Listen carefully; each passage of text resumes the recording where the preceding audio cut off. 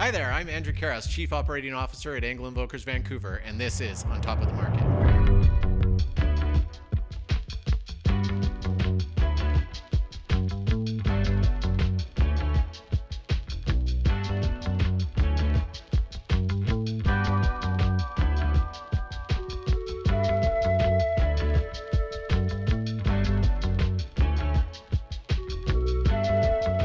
Today on Top of the Market, we had the pleasure of having Dawn Maddox on. Dawn Maddox not only operates Angle Invokers Western Frontier in Montana, but she's also one of Montana's top real estate advisors. We spoke about pretty much everything, Angle Invokers, upcoming events that we have, COVID, you name it. And I absolutely just love Dawn, and I love her insight. And I hope you enjoy listening to her as well.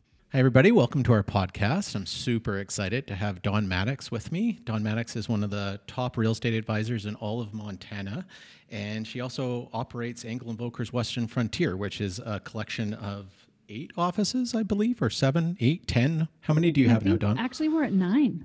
9. Holy moly. That's just mind-boggling to me, but congratulations. Yeah, thank you. Somebody I've met over the years through Angle Invokers. We've been both lucky enough to be part of Private Office. We're both licensed partners, and just always gotten along every time we've ever met each other. And so thank you for coming on our podcast. This is the first time that we're doing kind of a remote, getting it from somebody else somewhere else, and trying to do it over Zoom, which is super fun. And so your podcast is called Angle Invokers Talks. We're called On Top of the Market.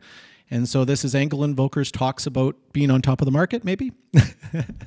I do a segment quite often that's called 10 Questions With. So I would like to do 10 questions with Dawn Maddox, and then I would like to give you the opportunity to ask me any questions you'd like as well, and hopefully people find it interesting and we can move on from there.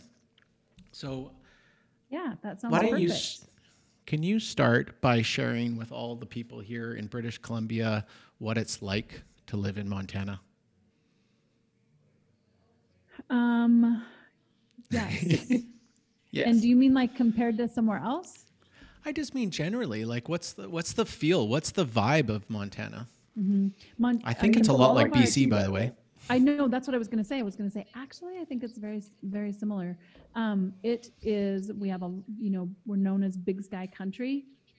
Beautiful, big, wide open blue skies in the spring and summer, of course. Missoula, where our kind of headquarters office is, we have some inversion sometimes, so we don't have the blue skies all winter, but wide open spaces. We have rivers, lakes, trails, wildlife, lots of trees, ponderosa pines. Like, it's just a really lovely, lovely place.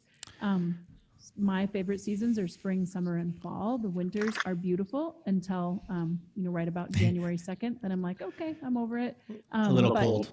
Yeah, it's a little cold. Then they last a while too. So unfortunately, they can go for a while. But I feel like as long as you're good to go on vacation in like maybe February or March, then it's perfect. So yeah, I love it here. One thing, ponderosa pine, I read, is actually the tree, official tree of Montana, I believe. Am I correct? Yeah, see, done my research, right? I also know it's called the Big Sky Country, the Treasure State, and the Land of Shining Mountains. Now, I did not know that. You just taught me something and new. The Land last of Shining best Mountains. place. The land of best place. Last best place. I thought that was a pretty cool one, too. We like to call British Columbia God's country. I think they sound almost exactly the same. So I have apart from the big city of Vancouver, which is, a little bit different, a little bit more metropolitan, I suppose. I think that Montana sounds exactly like BC. And I'm going to kind of put myself on the spot here, but I actually didn't know that Montana bordered BC. How silly is that? Did you know that? I did. You didn't know that? Yeah, I didn't know that. I always thought it was right underneath Alberta and Saskatchewan, and then I looked at the map, and we actually connect at the top side of British Columbia. So I feel like my geography teachers let me down when I was a kid, I suppose, but it's pretty amazing landscape. Yeah, and I think I shared with you before, I actually have family in Vancouver. My grandparents lived there. My mom grew up in Vancouver, and I grew up in Eastern Washington, which also borders Osoyoos. Osoyoos, yeah. And we share Osoyoos Lake, Washington Washington and BC share Osoyoos Lake. So yeah. I don't actually remember you telling me that, to be perfectly honest, but that's pretty awesome. Oh, maybe I didn't. Yeah. Maybe I. So why have you not come visited me? Yeah. Why are you been up here other than COVID, obviously, in the last year? Other than COVID, yeah, I haven't been there in a long time. I do still have some relatives there, but I haven't been there in a long time. It's such a beautiful city. I used to love Vancouver when I lived in Eastern Washington. Or no, I'm sorry, when I lived in Seattle, I went to Vancouver pretty frequently. I had a boyfriend there once. Oh yeah, is that right? Oh, Canadian boyfriend? we won't get into that.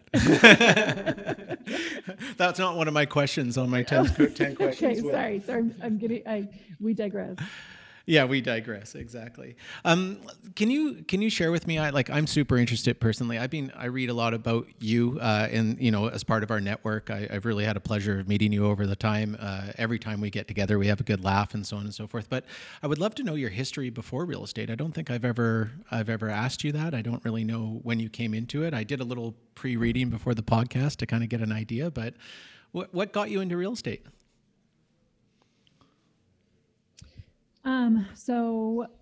I'm trying to think of what year that would have been. So I've been in real estate for 11 years. I had a marketing company before that. And so my background was marketing. I was in radio sales for a number of years and then kind of branched off and started my own marketing company. So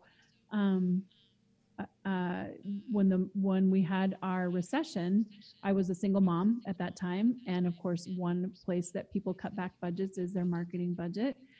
So just kind of knowing that was maybe on the horizon, I thought, man, I've got to do something else.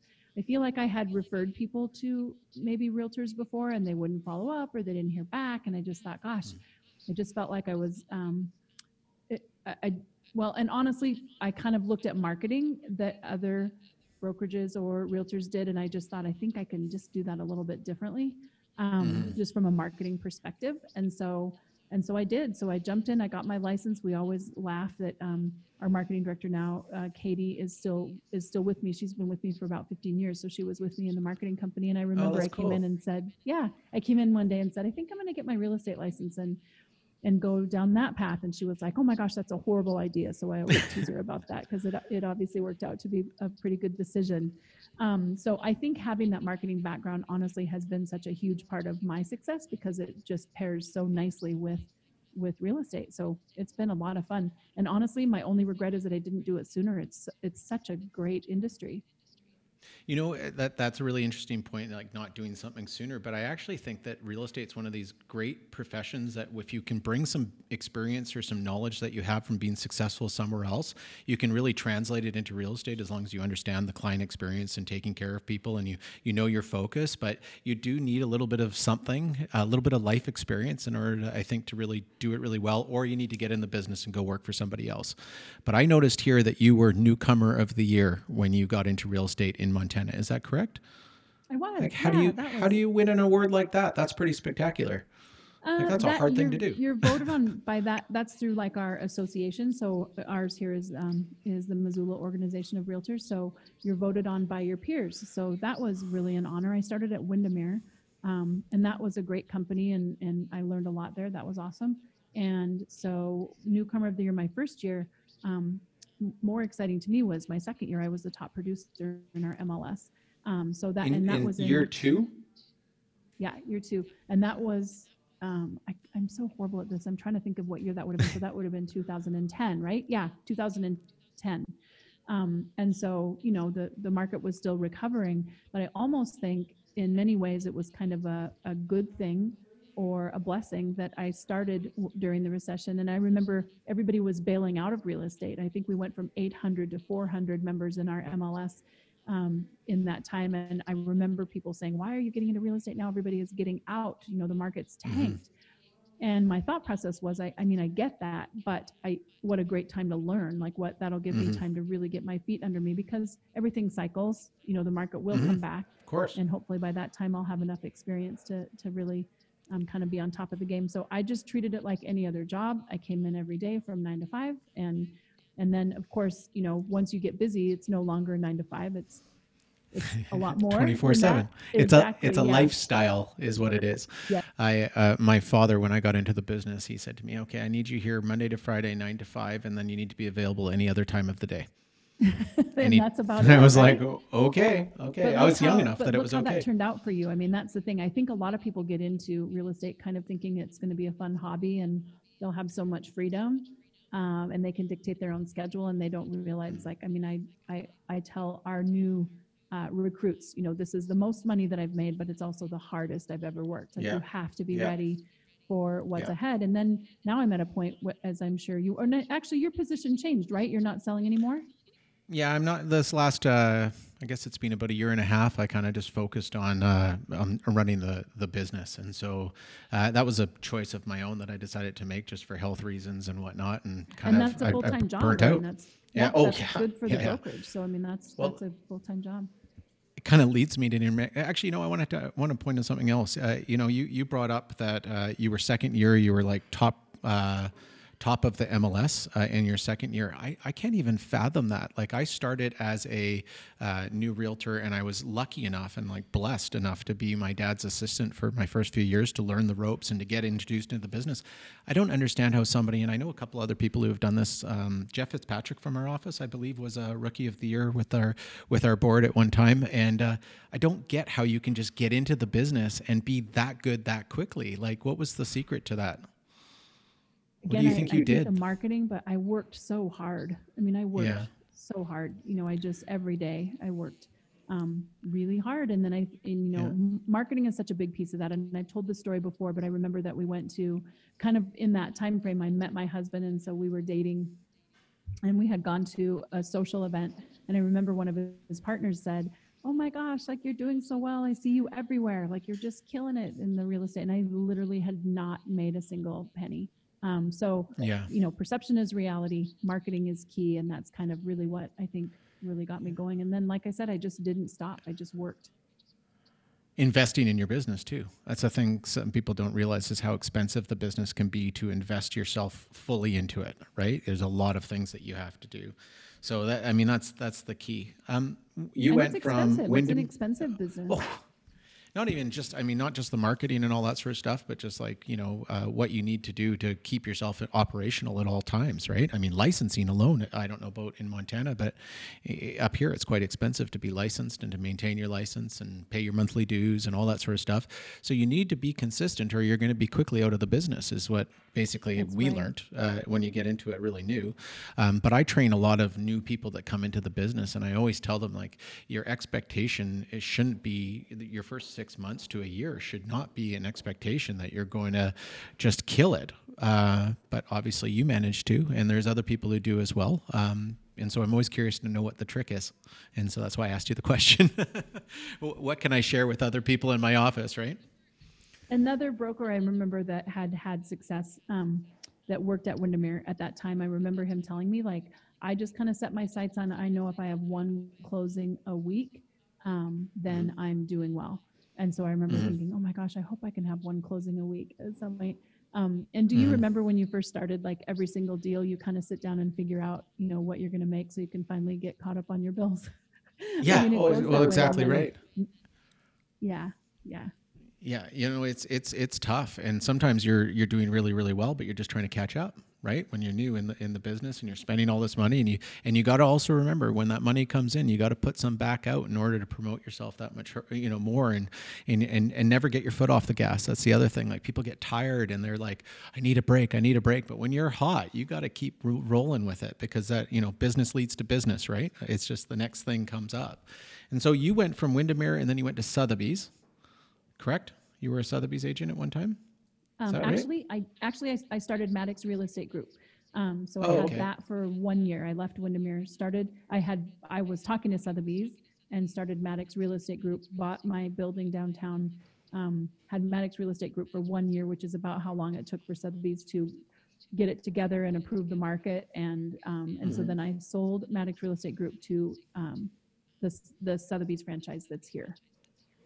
Right. Yeah. And so we have a similar story in that sense. We went from, I started at a company called McDonald Realty. We went to Sotheby's, and then we ended up joining Engel Invokers. And so that leads me to my next question. Like, what drew you to this brand? Like, what drew you to Engel Invokers, and what is it that kind of makes it so unique to you and to your network? And how does it work in Montana? Like, what do people love about Engel Invokers in Montana? Yeah, I'm a huge believer that, I'm a huge believer in manifestation and intention and the universe. And so I kind of believe the universe puts things in your path, and if you're paying attention and pursue those paths, then you'll have success. So what had happened is, an interesting story. Sotheby's had put out a marketing piece that showed where people were going online worldwide to find luxury real estate companies. So they commissioned the report. So of course they were number one on the graph.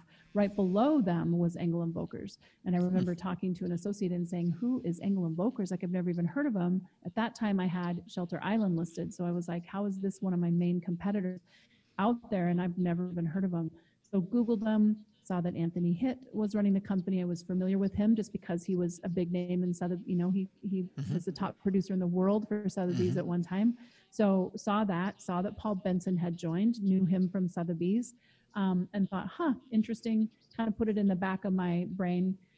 Our neighbor and good friends that we go back in the days when we had date nights before the pandemic, every Thursday night we would go out for dinner and drinks. And he said, hey, I want to talk to you. My cousin just went to work for this really cool boutique European brokerage. And, I think that you should connect with him. And I was like, oh, really? What company is that? And he said, Engel Invokers. I was like, wow, that's so weird. I literally just Googled them.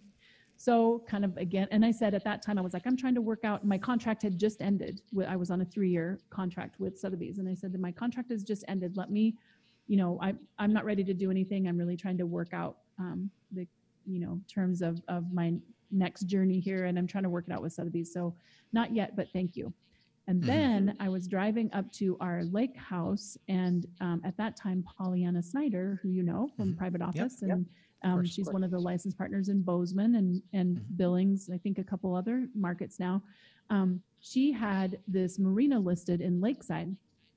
And so I'm driving to my lake house, and I look, and there's a huge banner that says Engel Invokers. I was like, oh my God, I get it. I get it. So the universe had spoken. Yeah, absolutely. So, and in that time, I mean, as you know how those things go. Like, I tried really hard to kind of work things out where I was at, and it just wasn't. This just kept drawing me. Like, everything I was trying to accomplish there was being offered tenfold here. And I called Jake Steppen one day and said, okay, I'm ready. Send me the contract. And the rest is history. I remember calling Paul Benson, and he was like, Dawn, everything they told you that they were going to do for you, they will do for you. I mean, you're going to be so impressed with the level of service. And that absolutely is true. Still true today. Yeah, still true today. It's funny, the thing I love most about Engel Invokers compared to previous places that I've worked is that you just mentioned a whole bunch of different names. They're all very important people at the company and very influential people in the company, and I know them all. And I know them call well. them or text them. Yeah, I could call them anytime. Exactly. Yeah. That's, and I love that sell that too. all the time. The connections that this company makes and the way they make relationships, but also the type of people that they go after. When we joined Engel Invokers, they came to us. They said, we need to talk to you. And we kind of did the same thing. We had sort of heard about this company, but it wasn't really anywhere on the map in Canada. Scott and Jim were just starting out with it in Victoria. And they kind of were very patient with us. They just gave us information. They weren't pushy. They said, we think that you're the right people in Vancouver for this, and we would like you to do it. And we took that as a huge compliment. But we weren't really sure we wanted to. We were doing quite well. We had a really bustling little 35-person office, and life was simple, and we couldn't say no. We just couldn't say no, and we're happy we didn't, because it's this amazing network of people with really, really great backgrounds and the ability to do what we're doing right now and feel personable. It's not like we're strangers, Dawn. I mean, you and I have talked many, many times before in different events, and I'm so sad that we're not able to do this year. Yeah. Okay. We might need to explain this a little bit. We might need to explain that a little bit. That could come across as a little bit inappropriate in the sense of. Yeah, sorry. I just mentioned that we don't get to see each other that often, but we do usually come see each other at Exchange, which is our conference that England Volkers puts together. They're calling it EVX now, and I was a speaker at Exchange back in 2018, was it? You said it was your first year that you were at Exchange, correct? So that was when we met you? Was it 17 or 18? I think it was 18. I think it was Yeah. 18. And you were, that's the year that you won the cup. We won the cup, and I think that's why they were asking me to speak. But I'll tell the story because we kind of need to tell the story now that we've gotten into it a little bit here, and we don't want people to listen and go, "Oh my God, why did Don see Andrew's underwear?" Which is a little bit of an interesting conversation. But yeah, I was geared to speak. I was incredibly nervous. I was going to go up on stage with Anthony after he did his grand opening in Seattle. We were in Seattle, and I'm sitting at the back room, and I'm actually with Sven Odia, and the two of us are kind of just chatting, and he was giving me, it was funny because Sven is our CEO, for anybody who's listening in Germany. He's a wonderful person, and him and I were just chatting, and he was teasing me about how I was speaking before him, which he thought was pretty funny, and I was really nervous, and I went and sat down in my seat, and I reached under my chair to get my water, and my pants split from literally my belt at the top to my knee, and I'm just mortified, and I got up, and I go back to see Jill Da Silva, who was behind me, and I'm like, "Jill," and she's like, "Oh my God, Andrew, oh my God, what are we gonna do?" I jokingly looked at Sven and said, "I need your pants." He kind of laughed at me, and he's like, "What are you gonna do?" And I didn't know what to do, but I had all of about 2 minutes to make a decision, so I just got to the very bottom of the stage, and as soon as Anthony called me up, I jumped up there as quickly as I could, thought nobody saw anything, and then I sat down and I looked in front of me, and the lady, there's a crowd from Montreal was sitting there, and they were just like mortified. They were holding their faces and they were pointing at me like making sure I knew. And I'm like, I know. And then poor Anthony was the only person who didn't know because he didn't get to see it. And so I had to let everybody in on our secret. But the storyline there was that the theme of that event was "This Is Us." And so because I was the first speaker and it was this big embarrassing moment and we got through it quite well, and everybody, like, I sat down, and this is kind of like speaks to our network, I guess, is I sat down, I'm in front of about whatever it was, 800 people. And I'm never spoken in front of a big group of people before, so I was nervous enough as it was. And I looked out, and everybody's sort of snickering and laughing and all sorts of, but I saw all these faces I knew. Like I knew everybody. And so I felt like I was just kind of at home, and I was like, whatever. And so I stopped Anthony and said, "Listen, they're all laughing at me because I just ripped my pants and they all saw my, underwear as I came up the stage." And he's like, "Oh, do you wear pink underwear?" And everybody started yelling red from the crowd because I was wearing red boxers. At least it was the England Volkers color. And at least yeah, you so underwear, because dear God, that would have been a disaster. That would have been a disaster for the crowd. I think at the end of the day, what was the best out of that whole thing was that, people, A, supported me, B, how comfortable I felt in a room like that. And I think that's maybe a really good story to tell about the company and the brand, is that you can be in this professional environment, but we're all still human, and we don't have to worry about being anything but ourselves, and we can laugh at ourselves, and we don't take each other too seriously, but we do our job really, really, really well. So I was still able to get up there, still able to give the presentation. I slinked off the stage sideways, I think. Yeah, it was fun. And so there's the story about how Don Maddox saw my underwear, which is not nearly as inappropriate as it may have sounded if I didn't tell you. And I was on brand, which was really nice. That was just lucky, by the way, because there was definitely nothing. I had so many people during that conference, though, come up to me, and they were like, "Andrew, you did that on purpose." And I'm like, "No, I didn't." Why would anyone do that on purpose? Well, they thought because I was the first person going up on stage, and I ripped my pants, and it was "This Is Us" and all that other stuff. They thought that it was trying to just cool the crowd down, like try to make a point of the fact that we're all people, it's no big deal. We can laugh at this. And because it didn't seem like it bothered me all that much, I guess, but trust me, inside I was freaking out. Back of the room was Sven Odia looking at the CEO and asking him if I can borrow his pants. Trust me, that's a weird position to be in, but it was pretty fun. And a great thing. And they should keep duct tape, because you could have probably duct taped, right? We didn't have any time You know what? That would have been a great solution, an excellent solution. Thank you for, 3-4 years now later. It's the first time I've ever thought that I could have done something about it. We were in so much of a rush and it was literally Anthony was finishing his speech, and on the screen next to it, it said Andrew Karras up next, and I'll just never forget, like, kind of going, oh my God, what's going on? My favorite suit, and it busted out, But things happen for a reason, right? I mean. Yeah, well, it's how I met you, was there. I think we met for the first time there. I certainly got to meet a lot more people at that point and became pseudo famous thanks to it. And then, of course, what happened at that event is we won the EV Cup, which is this huge, huge deal for the network, and we were super excited. And you are nominated again this year. You were nominated last year, weren't you? We were, yeah. That's just such an honor. Yeah. It's such an honor. To be nominated twice. Yeah, and trust me, like, I watch what you guys are doing, and I know you as a person, and I know a lot of the people in your shops and stuff like that, and it's very well deserved. And so you have my vote if I had a vote, but I don't have a vote. But I have a really sneaking suspicion that this might be your year. So good luck. Well, let's hope so. But if not, again, it's just an honor to have been. I don't know how they make those choices. Like, there's so many great license partners doing amazing things all over the world. I mean, ours is for the Americas, but I mean, I don't know how they even narrow down those choices. That would be really hard. Well, they've got like 7 nominees this year, and I looked at all of them, and there's a couple I don't know too super well, but the people I do know, it's a hard choice. Like, there's a lot of really good people there, and that's our brand, though. Like, it's really hard for me to go down a list and go, like, where's the weak link? I don't see it, and that's one of the huge benefits that we have right now. Speaking of which, we're going to be doing, this is happening April 26th and 27th, correct? I think those are the dates. And 28th is the EVX. And here in Vancouver, we are in lockdown again here in Vancouver, unfortunately. COVID is not doing a great job in Vancouver suddenly.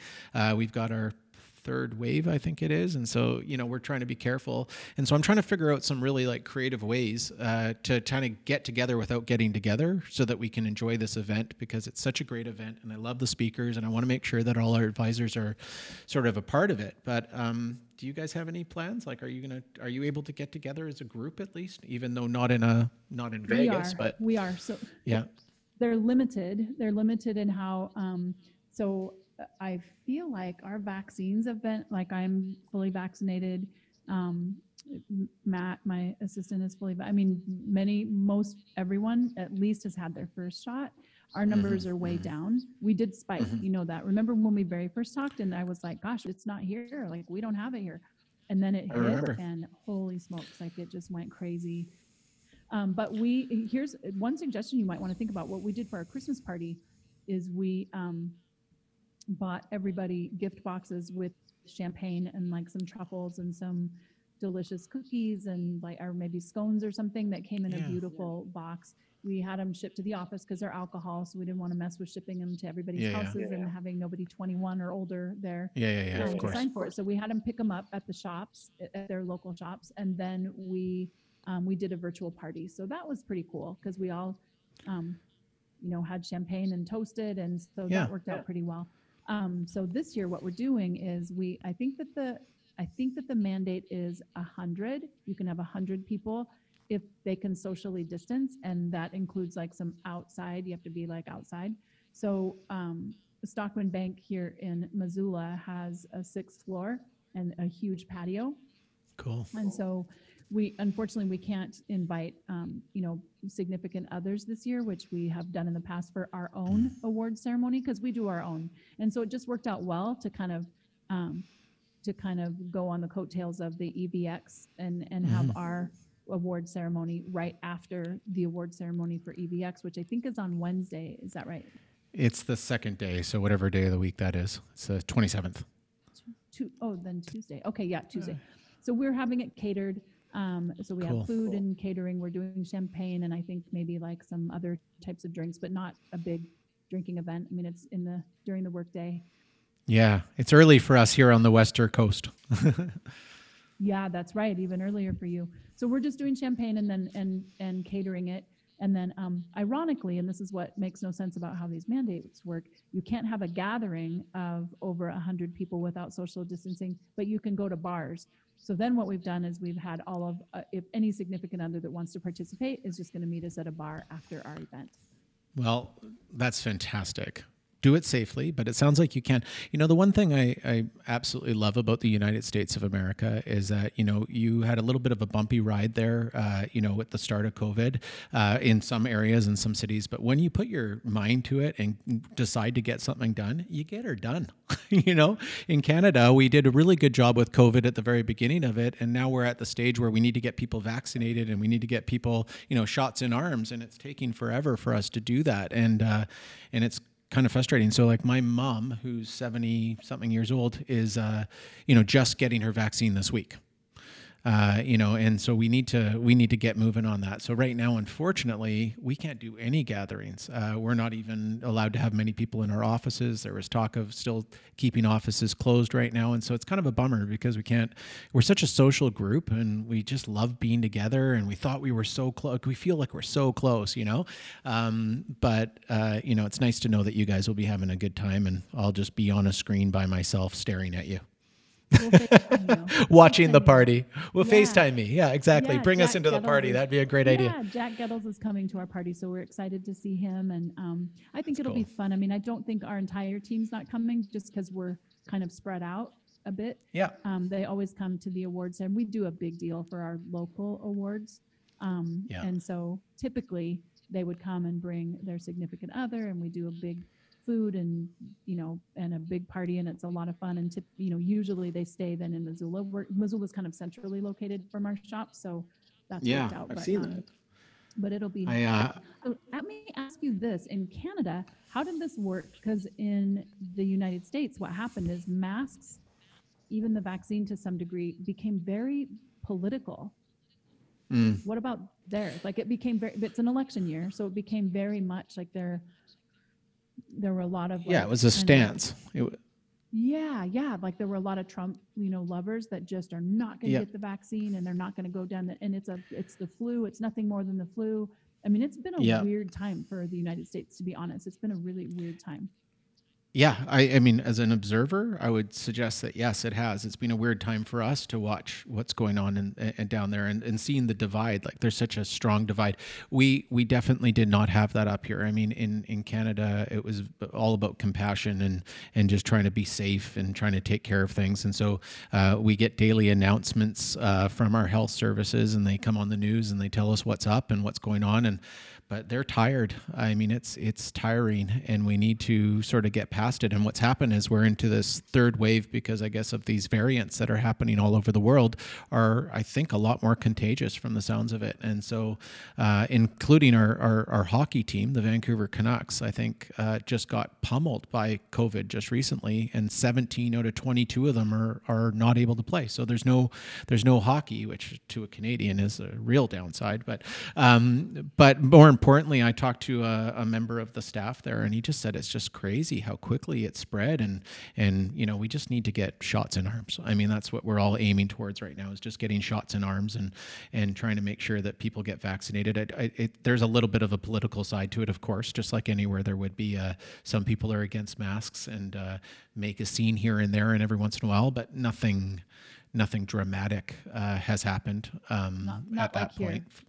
Not like here, Not where to it was the not to such the a extent. divide. Mhm. But you were dealing with so many other things. I think that boils out to so many other things that were happening with the election and with the tragedy with George Floyd and Black Lives Matter and everything else that you guys were sort of like, talk about a collection of just like so many different Negative things. yeah, I don't even know how to explain it, but so watching it, I mean, where it's like you're watching a reality show, like it doesn't even seem real. A horrible one that A horrible one. And we know so many, like, I mean, as Canadians, you're our brothers and sisters down there in the United States. We, a lot of love and care, a lot of relatives, a lot of connections, a lot of everything. And so it's really hard to watch.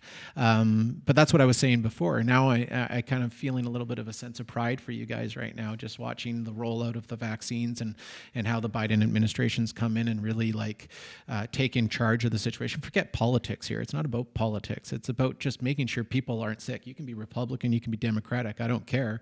Let's just make sure that people are getting the service and the vaccines so that we can all kind of get on. And for in Vancouver, I think the biggest thing that we're dealing with right now, and I think Ontario is dealing with it as well, is that we don't have, businesses are having to shut down, and it's hard on small business, and it's hard on the people that are trying to, grow and do, like, our economy is just, who knows what's going to happen to some of these people, and that's the sad part of it, I think, more than anything. So they just actually closed all the restaurants again just last week in Vancouver. Wow. Yeah. It Oh is yeah. bad. Yeah. It's the worst it's ever been. We have more cases now than we've ever had, and it's because it's ready. Now, we'll get through it because at least we know what's on the horizon. Like, we still know that what's happening, and they are trying to get the vaccine out, but we just don't have as much access to the stuff, I guess. Andrew, is that the Americans new do. strain? Is that the new strain that?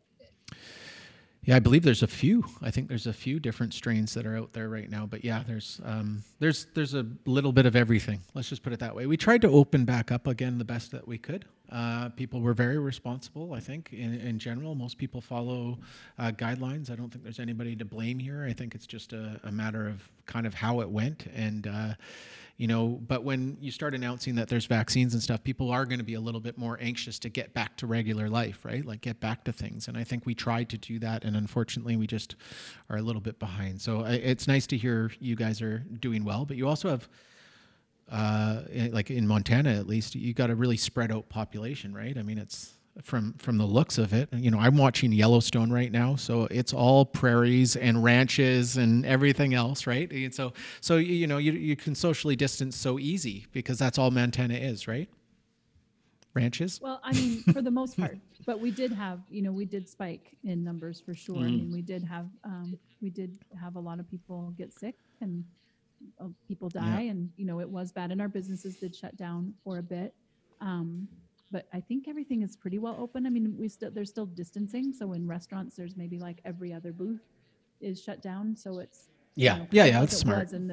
Like it was in the very beginning. I was thinking this the other day. We went to Arizona, and it's the first time we've been anywhere since last March. In a year, I didn't go anywhere. And I was thinking, I'm probably always going to wear a mask now in airplanes and in the airport, just because now knowing what we know about how many droplets, and I mean, that's kind of gross, right? 100%. And I'm always worried about germs anyway. So for me, I'm just like, I think there's probably going to be some places I always wear a mask. I couldn't agree more. I mean, culturally, the Asian community in Vancouver, we've got a big Asian community in Vancouver, and it was very common to see people wearing masks around town before this, and I never really understood what it was. I never realized that that's a courtesy, not the other way around. Like, you're doing it to protect others, and so if somebody's sick, then they should always be wearing a mask so that they're not passing it on to people. Like, now that we're fully aware of that, it's like, why wouldn't you? Why wouldn't you wear a mask if you're not feeling well, or you have a cold, or you're trying to protect yourselves? And so, and on airplanes and buses, of course, I agree with you 100%. I think there's a lot of normal will come back, and there's a lot of things that are just never going to be the same ever again. And that's what happens when you have tipping points like this. And what we need to do is accept it and move forward. And, it kind of leads me into the thing, like, what do you think the biggest effect of this virus is going to be on real estate? Like, I can't even imagine in Montana what a changes it made to you. I mean, talk about a desirable place to be, but you must have people flowing in from all parts of the country, building your population, and, I would imagine, at least. Yeah, we do. I mean, it's we had a record year last year. This year, honestly, is kind of on target to head the same direction. Part of what we're having here is we're really lacking inventory. Yeah. So even though we have all these people coming in, we're kind of limited in what we're selling. So we're seeing things get 10 offers, go for 100,000 over list price. I mean, it's kind of been crazy. Yeah. So that part has been a whole learning curve for us in terms of how to deal with buyers and how to make those offers accepted. And it's literally they're dropping every contingency and they're paying well over asking price. We went through a phase of everybody was writing escalation clauses, which I think is a slippery slope. I mean, so it just, things have been crazy. I am noticing now, we watch the MLS very closely, of course, and even myself, I was on 2 listing appointments today and had a new listing come up yesterday. And so we do have more inventory coming on. And I think that'll stabilize the market a bit. But honestly, I don't know that it'll ever be what it was before, because I think what the pandemic taught us is that we can work remotely for the most part. People have worked out a way to work remotely. So I think that when you can Zoom call, and you can even our physicians here, we're doing like their patient calls over Zoom rather than in person, which saves a ton of time for everyone involved, right? I mean, the person's not waiting in a waiting room for an hour to get in. And I mean, I think it's changed. It's interesting that we got to see this in our lifetime and experience this in our lifetime. And although very tragic, I think there's always growth and opportunity that comes from tragedy. And so I think that some of the good things that are coming out of it is we just have learned that we can function a little bit differently, which has been hard for some of our markets. Like, our New York market is struggling. I mean, that's tough. Yeah. Well, their regulations and stuff were stricter than anybody's because of the sheer density of where they live. I mean, that's what we're talking about with Montana. I mean, lack of inventory makes sense because you just don't have the inventory, because you don't have the infrastructure, because you never had the people in the first place. Like to that extent, right? In Vancouver, we're seeing people moving out into the suburbs much more because they can work remotely. But we're also seeing the rise in recreational property, myself included. I bought a place in the Caribou, which is about 5 hours north of Vancouver. When I look at the Caribou and the style of the Caribou, and I watch, look at what Montana is, it's like I feel like I'm in Montana. Like, it's so similar: rolling hills, horses, beautiful lakes, fishing, all that sort of stuff. Yeah, it's really cool. I see you're wearing a jean jacket. I need to get myself a jean jacket now because I have a place in the Caribou, and I need to get a cowboy hat, and I'm going to go down that path. But people like myself who just kind of like have a different sort of view on what's important to them, and being able to escape and still work is really kind of an interesting sort of concept as well, right? Like, I can go up to the cabin and still do most of what I do here. I still need to be in person, and I don't really want to be going there to work. But the point is, I could if I wanted to. And so you see this shift on where people are buying, and very much every shift that we have here, from what I understand, kind of fits the sort of the map or the same geography that you have in Montana, so I can see why other states would be kind of flocking towards you guys, and wanting to buy there, but there needs to be something to buy, right? That's right. Yep. And I think, for me, I've been fortunate because I've always kind of more serviced more the luxury sector of the market. And, some of those listings can sit on the market for 3-4 years. I mean, they can take a while to sell. And so I think I looked the other day and I'm down to like under 30 listings, and I haven't had under 60 since I started. Like, it's kind of crazy. Like, at one time I had over 100 listings, and I'm literally down to like. Can we take a step back here, Dawn, for a second? Because I just found that comment absolutely hilarious. Like, you personally have only 30 listings right now? Is that what you just said? Yeah. So when I sold real estate, more often, if I had more than 5, I was like, that was like huge. So I always tried to keep myself around 2 or 3 listings at a time.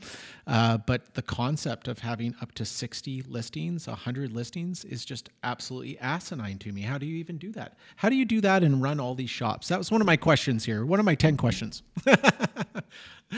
So remember that that especially with the higher end stuff, like, you don't show those every day. We require that people provide proof of funds so that we know that they're legitimate, and we don't just allow looky-loos. So we go to all of our showings, but we make sure that the buyers are qualified. So you don't get showings every day on those. Yeah. The other thing that I've just, been really fortunate, and I've built a fantastic support team. So I don't have to do that all by myself. And I didn't even have besides Katie, who's been with me for a long time, I didn't have an assistant for a really long time. And then I kind of went through a couple that weren't weren't good fits. And then now I have Matt, which I know you've been corresponding with, and he's been awesome. So it's just so shout out important to Matt. Yeah, you just have to you have to find a good support team. I always say too, like I consider myself like a really excellent facilitator and marketer. I'm not an expert in anything. Like I facilitate, I market, and I look at ways to market, and that's, everything else I leave to the pros that are in those other fields. Yeah, smart. You got to delegate, right? So, on top of that, you said you have. Did you say 9 locations right now? Is that correct? Yes. Did you say 9? Yes. Yep. Yeah. We're opening our 9th right now. We're just in the process of construction in Helena, Montana. Helena. I had Helena on my list. By the way. Is it? I see. There you go. I didn't even learn that on Wikipedia when I tried to learn about you before I came onto the. I was reading the Wikipedia. That's how I knew about the Ponderosa tree. We should try to when the pandemic is, when it's safe, you should bring your family and come to Montana. I mean, it's really, and over where Pollyanna's shops are too. I mean, it's just a beautiful state. It genuinely is a beautiful state. That would be fun. Your kids would have a lot of fun. I did not. I admit I did not know much about Montana before I met you and Pollyanna and Brett and I've learned about it since then. And so when I first met Brett, we have something in common. His kid's a really star baseball player or a good baseball player, and my son, who's younger, was going through baseball, so he was really wonderful about kind of just giving me some hints and talking to me about baseball and supporting your kids and stuff like that. And that's what I love about this company, by the way, is like we don't get together and just talk real estate. We try to learn about one another and try to really make sure that we kind of understand each other personally. And I think that's what makes us all really good at what we do, as well as we're very professional when it comes to the job. But when, we're not overbearing, we're not intimidating, we're just here to help you, like really the client experience is the number one. Sorry, that was a little bit of an off sort of side of things, but it's just so true. Yeah. And so we, at the end of the day, I am definitely going to come down to Montana because I actually even looked at the roadmap to figure out exactly how I'm going to get there. And if I come down through Osoyoos and in through Washington, I think you go through Spokane and you can get really close to finding my way into Missoula. Yeah, is that that's correct? Right. So Missoula, we're about 3 hours from Spokane. So that's pretty close. And how close in proximity are these shops, though? Because I was looking at the map, and you are dead center of most of the shops that you have. But like, how far away is the shop furthest away from you? So Whitefish is about 3 hours. Oh, okay.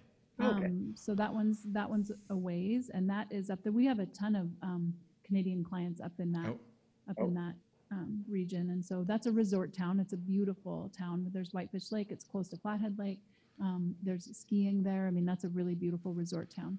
And then we have a shop in Kalispell, which is close to Whitefish. We have one over in Columbia Falls. And then Polson, which is on kind of the southern end of Flathead Lake. Right. And then Missoula, Stevensville, which is in the Bitterroot Valley. So it's south. And then Hamilton. So and that now we'll have Helena, and then next will be Great Falls. And then I think I'm done. I've been thinking about one other town, but I don't know. As I kind of look at their numbers, I don't know that. How many people do you have in each one of these locations? Is it like typically how many advisors? Are they all little small shops, or are they? Do you have a lot of people? I was looking at your quite big, right? So I think some of our, they all vary. To be honest, they all vary. I think that we're at maybe just under 100. Okay. Yeah, we're both the same. Our admin, ironically, our support staff. Yeah. You are? Yeah, we're just around 100 or so, but in 3 locations, but all in Vancouver. I mean, we got Caristel downtown, and then in West Vancouver, so they're all within, half an hour drive of one another. But you're not so we have lots of other shops around us. Yeah, that's the thing with Montana is we're just so spread out. So I remember when I was meeting with Jake and Jim, I was like, I mean, we have to, that's why we came up with Western Frontier. Like, I'm like, we can't label every single shop as its own thing. Mm-hmm. Like, we need to be kind of one big group because Montana's so large and so sparsely populated. Like we have to be able to hit some of these little towns and have shops in those towns. Yeah, so it's worked out well. I pulled up a map just to find out where all your little shops were, and I think it's pretty neat actually to see kind of how they're all spread around, and it's pretty awesome. Do you use like a market center sort of an idea? Like is Missoula like where all the kind of insider stuff happens, or like marketing and whatnot, or does every office have their own sort of facilities? Each office has their own admin. Okay. So their admin is their support person. We have one marketing director. And then we have one gal that's kind of in charge of the admins, kind of heads up the admins. She's out of Whitefish, or I take that back. We just moved her to the Kalispell shop. So, we're set up. I think we're in pretty good shape that way. So everybody has help in their shop, but then the marketing director, they know that they can call her, and they call her from all the different shops. And then we just added recently a couple of interns, and that's worked out well. Oh, fun.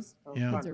They're whizzes at that social media. Oh, that's cool. Hey, yeah, you got to get it. I've got a crew in front of me right now that is takes care of it all, because it's not my thing. I love it. I think it's super important. I think we need to be a big part of it. I don't know if you've seen our YouTube channel, but we're trying to get YouTube channel. We got podcasts. We got all those sorts of things. You're doing the podcast. That's why it's so nice that we're able to sort of collaborate on these things. I think it'd be fun for us to do this more often. I often thought that we should be doing like panels between different places all over the North America network, right? That'd be kind of fun for us. We should be doing that, Yeah. Andrew. Yeah. You Market should get updates. that going and set it up.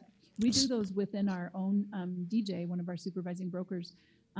He has set up a couple of best practices panels. Yes. And, we did one just recently about how to help your buyer's offer be accepted when they're competing with 10 other offers. And so usually what we do is we pick out a few people that have done a good job in one of those areas, and or in whatever that topic is, and we have them on the panel and then invite everybody to tune in. And we've had good success with that. You should do that. We should do that. I think Anthony was talking about doing something similar. So we'll have to put a little bit more pressure on him. It'd be great if head office sort of had us all sort of like they could choose who they want to talk to at different times to mix it up. I think it'd be pretty fun, wouldn't it? What you just brought something up that I wanted to bring, and now I've lost it. I think I've lost my train of thought is what's happened here, unfortunately. But I know there was something I was just going to bring up. The multiple offers. So what's really interesting about that, Dawn, is we've been doing multiple offers or had like a crazy market in Vancouver for as long as I've been in this business. And so we have tricks and different things that people do. Now, I'm sure there's different legalities between the contracts that you write and the contracts that we write. But I did a podcast, the last one that we did, and we talked about how to give your sellers or buyers advantages in those situations. And I got calls from other people in our network that wanted to talk to us about how we're doing it in Vancouver so that they could take it into their market, which I think is a really interesting thing. Like just to share ideas, right? Yeah, because I think it's a really good thing. I mean, it doesn't always work the same way because we have a different process, but just to hear what certain people do to give advantages or how they present or how they do things, that's like a huge value add to one another and how we could share our information. So that was another kind of, especially since it seems like almost every market in the North America right now is dealing with, market, like multiples. We are here too in Vancouver. I mean, it's chaotic is what it is. And so people are trying to find that next advantage.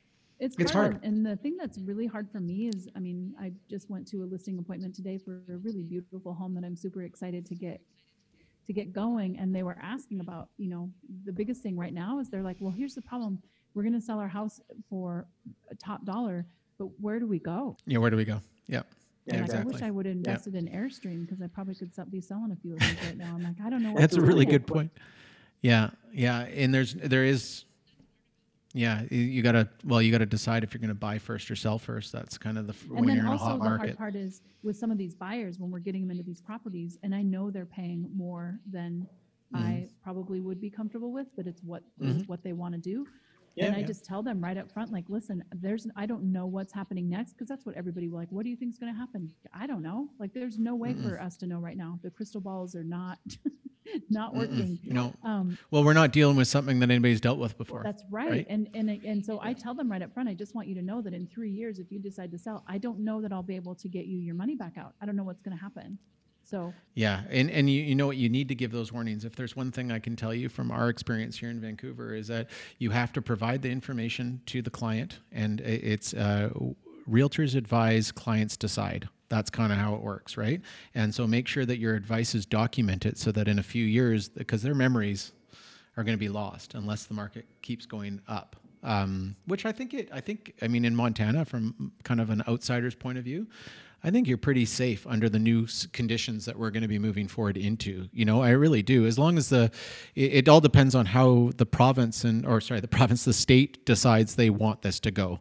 In our case, our province started putting down regulations on taxes and you know, trying to basically keep people from buying here because the price was going up and we were pricing out the locals, which again puts me right back to the Yellowstone conversation, which is exactly what the whole show is about, right? It's like they don't want to change a way of life. They don't want to build a city in a beautiful area. They want to keep it to themselves, right? And so it's really just a matter of, you know, if Montana decides that they want to bring people in and develop, well, they probably have a good opportunity to sell that stuff right now, I would imagine. And we've even had like weird, you know, I mean, every now and then I get, you know, some hate mail and, you know, stop selling our state to all these outside rich pigs, blah, blah, blah. I'm like, come on, seriously, like that's not how it works. They're coming regardless of whether I'm the one selling it or not. Like they're, you know, and that's just how the world works. Like that's progress. And we're in America, they have the option to move here if they want to. Like it's. And you know what? Those people usually bring in a value as well. You know, when they bring in, there can be for economy, for growth. If their children grow up in Montana, then they're going to be, you know, have opportunities. We say that all the time about, you know, immigration into Vancouver. People always talk about is driving prices up. I say, no, it's building the city. I mean, this is what we were built on to start with. And this is our future. Like the kids of the people who are buying here right now is the future of our city because they're the ones who are going to be investing it. And they're using more services. Yeah, they're eating at restaurants, they're buying groceries, they're hiring contractors, like they're creating new jobs. Yeah, I don't have a lot of patience for that whole mindset. But people are protective as well, which I kind of understand too. But you know, everybody has their right, and if they're into the market, then they're in the market, and they're usually okay with it. It's the people who aren't in the market that get upset by it because they feel like they'll never get the chance, right? Which I sort of understand. I totally lost track of my 10 questions with. So I think I asked you around 10 questions, if not more. But you know, we've taken a lot of time here and all sorts of stuff. Is there anything, Dawn, that you wanted to kind of finish up on, or is there anything you want to do? I really appreciate having you on. I feel like we could go on for hours. Please, fire away. I have one for you. I just wanted to talk. It's something I'm very interested in, and so I just want to get your input. What are your thoughts about UFOs? Yes. Well, I think that they are very much real, and they are most likely in Montana somewhere. That's my guess. They're going to land in the open spaces in Montana. I don't have a good answer for that one.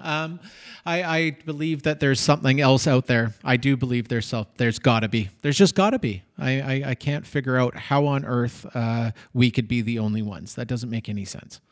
I mean, really, when you think about it. Now, are they close or are they on our planet? No, I don't think that they're necessarily here, but I do believe that one day we'll find them or they'll find us. That's what I think. Well, I think they probably already know about us. We just haven't. And I actually think that there's probably someone in our world that does know about them, but they just maybe haven't. Yeah, they haven't really released it. And then well, that's the Area 51, isn't it? Yeah, that's that. Isn't that what Area 51 is? Yeah. That. Also, another quick question, and we haven't ever talked about this before, but have you ever seen a ghost? Okay, I'll tell you a story about this. So personally, have I not physically seen one? No.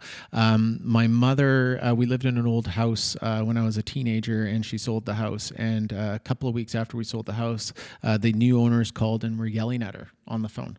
And my mom's like, no, they're just testing you. Don't worry. It's no big deal, all this sort of stuff. And I'm like, whoa, what is going on? What are you talking about? And my mom says, the spirits in the house are on their case. And I said, well, what do you mean spirits in the house, Mom? What are you talking about? And she's like, well, didn't you always feel that there were spirits in the house? And I'm like, yeah, as a kid, I thought I was just a scaredy cat that didn't want to go into the basement, but I totally always felt like there was people in the house. Anyway, so these people called and they were yelling at my mom because they asked her the question because they were worried about something like that. And my mom said, yes, but they're friendly.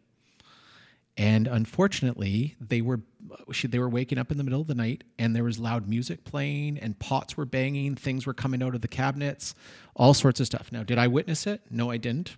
But my mom actually went to the house apparently afterwards to try to help settle down the spirits within the house. So there you go. They were just mad. So do I They were mad believe? that you I guys believe. left. They're mad that I you guess guys so. They were just left. testing it. Yeah. Yeah, apparently my mom said when we moved in that she felt like they tested her when they moved in too. I just don't know anything about it because she didn't share it with me. But there you go. So My cousin that lives in Vancouver, they lived in a house. This was a story I forgot about until you just told that. They lived in a house that they like in the front entry, they would leave all their shoes, like in the front entry. And they would get up in the morning, like more than once this happened. They would get, I'm going to have to ask my mom to remind me of this story, but they would get up in the morning and the shoes would be all strewn throughout the house. And so they moved out, and I think cupboards opening and other things that they probably weren't all that excited about. So they moved out of the house, and then the same thing started happening to the neighbor. I totally 100% believe in spirits and stuff like that. Do you have to disclose that in Canada? Do you have to disclose if there's spirits or not? If you believe that the stigma is important to the purchaser, i.e. if a purchaser comes in and makes a comment and asks the question, then you would have to disclose it. But if they don't bring it up as a concern, then you don't have to bring it to their attention. Does that make sense? So we don't have to disclose that in Montana. Yeah, no, you would if you were asked directly and you thought that was the case. There's one really famous house in Vancouver that's got all sorts of crazy stories, and it was just sold recently to be put a development on it. And I'll tell you what, I will not be buying in that development because I believe in those stories. Yeah, and I mean, maybe it's nothing, but there's some pretty crazy stories about what's happened in the house, and it includes people moving in and then their luggage and all being packed and on the lawn after like their first night, like repacked and on the lawn. That's the story. If you read up, if you go online, I think there's a Van City Buzz, I think it's the name of a site that we have, and they had top most haunted houses in Vancouver. I remember it, and it was number 1. And I've heard a ton of stories about this house. I'm actually gonna. So if I Google that, I'll find it. I think so. Yeah. Look at most haunted houses in Vancouver, and I bet you find it. It's on. I don't want to say where it is, but you'll see it. Great. Yeah. That was really my kind of. Those are your questions? That stuff right now. Yeah, those are mostly. Why? My questions. Why are you into it? Are you dealing with something? No, just interested in kind of the whole other. The other realm. I've been really into lately is manifesting. Like I am truly making magical things happen. That's awesome. I believe in that 100%. I think that's fantastic. Yeah. Go for it. It's been good. You can do it. So manifest your win coming up in a couple of weeks. Your big win. That decision's already made. I might be too late trying to manifest that. I should have thought about that earlier in the year. Oh, that's a good point. It's been made. But you may have already manifested it enough. I still think it's yours to lose. Let's put it that way. Is so much I appreciate the vote of confidence, and if we do win, I'm going to call you. Oh, do I want to FaceTime your group and give them a big congratulations as a previous. So you get to keep the cup in your store. You get to keep it in your store. You'll get the real cup for a year, and then you got to give it back for the next year, and then they give you a little mock one. So we have a little cup that sits in our office with all the fun trophies that we've won through Angle Invokers. I don't think I've ever been so honored in my whole life than I have been with Angle Invokers, which is just outstanding because we don't really feel like we try it. Like that's not our goal to win these things. It's just to be good. And then we get all these great accolades, and it's quite fun. And it feels really good when you're doing it amongst peers you really respect, you know? Yeah. And I think that that is one thing that I will say about the previous brokerages that I was at is they didn't spend much time rewarding. And I think that it is important. I mean, I think, as commission salespeople, like we work so hard, and I think it's so nice to be acknowledged. So we make a big deal out of that. We really do. We even have some incentives. Like if you hit your goal, it kind of changes the structure of your situation for the next year, which is great. We do that too. Yeah. It's a great idea. It's important. Yeah, it is. I couldn't agree more, especially with how hard people work. And speaking of which, when I was talking, I still can't get over how many things you're doing at once. So congratulations on being not only successful at every little category of everything that you're doing, but I don't think I got the answer to how you do it. You said you have a great team, but as one person, it's got to be a lot of things on your back, I would imagine. And I think you do it really, really well. So congratulations. I think it's really cool to watch. That's so nice of you to say. And I am you're trying to welcome. kind of delegate more. We're kind of always looking at ways to kind of restructure. And again, I wouldn't be able to do it. And we're in a situation now where truly, if I don't have appointments for a day, like I can just stay home and work. Yeah, it's true. It helps, doesn't it? Sometimes I have to do that. Sometimes I have to just check out because I get really grouchy sometimes. So secret. That's your secret. You can keep that. We all get grumpy sometimes. That's just part of it. But I've never seen it necessarily. Let's put it that way. So as a colleague and somebody who gets to see you on a semi-regular basis at events and stuff like that, you've always been extremely pleasant. Meltdown. Not yet. No. But if you ever do have one and you really need to talk, you can always call me. I'd be happy to be on the other end and listen, and got good ears. I'm happy to listen and happy to help anytime. So, and I think that's just kind of like, maybe to sum it up, that's kind of what this company is all about, is like good and bad. We're here for you. Let's get through it. Let's work together. Let's be confident. Let's be great, and let's do good on our people, on our consumers. Did you have that that sense of camaraderie places that you've been before? Did you have that kind of collaboration? What's really interesting is my dad owned the company that we worked for when I first started, but he wasn't the owner at the time I started. He had gone away and come back. And when I grew up in the hallways of this company, and it felt like that to me. And I know that's what he had, and what he was trying to create back then was a real excellent family unit of a company that did their job really, really well. And great company, nothing negative to say about it. When we went to Sotheby's, we were a little alone. It wasn't a lot of people there. It wasn't very big in Vancouver. Great marketing company, but I never felt like from a real estate angle that they knew how to support the advisors. And that could be because they were small or in Vancouver or not as established or whatever the case may be. But we created it ourselves. So we had this little 35 group person. We had a satellite office when we were at Sotheby's, and we sort of decided to create that on our own. And that's kind of how Engel & Volkers found us, is that they kind of heard that that's what we had done, and we were sort of independent from the mothership, if that makes sense. It's kind of hard to explain, but we were kind of just doing our own thing and using the brand. I mean, it was a great brand. It's great marketing and all that sort of stuff. And what Engel & Volkers has is like a great brand, great marketing, and then great real estate company, great people, great, like it just like everything piled on top of everything that we liked about where we were before, and then taking it to a whole nother level. And so we certainly are trying to create that, or we have that now thanks to Engel & Volkers, but it was something that we always tried to have. It's like our culture sort of matched perfectly. It was like a good match. We swiped, would it be right or left, right? I don't know. Never got to do Tinder, but that sort of thing. That's on Bumble, right? Bumble? Oh, Bumble.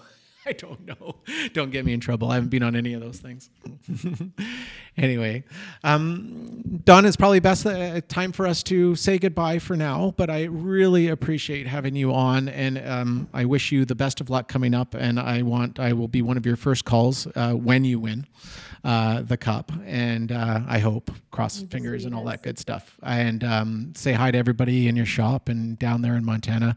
I fully intend on coming and visiting, and you are always welcome to come up here, as you probably already knew, but please come visit us in Vancouver. Let's definitely make that happen now that travel restrictions are going to be a little bit easier here shortly. I'm so sorry to hear that your community is on lockdown again, and wish you all the best with that.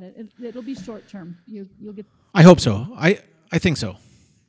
I think we're like everybody else. We're on a path. We're just a little slower up here. We don't have as much access to it. I think that's part of the problem. I know everybody's trying to do their best, so we're in a good spot. Let's put it that way. Generally, except for unfortunately, the numbers have grown, and so we got to put a stop to it. So it is what it is. Everybody's dealing with it, and real estate market's still hot though. That hasn't really seemed to stop anything there. So, in any case.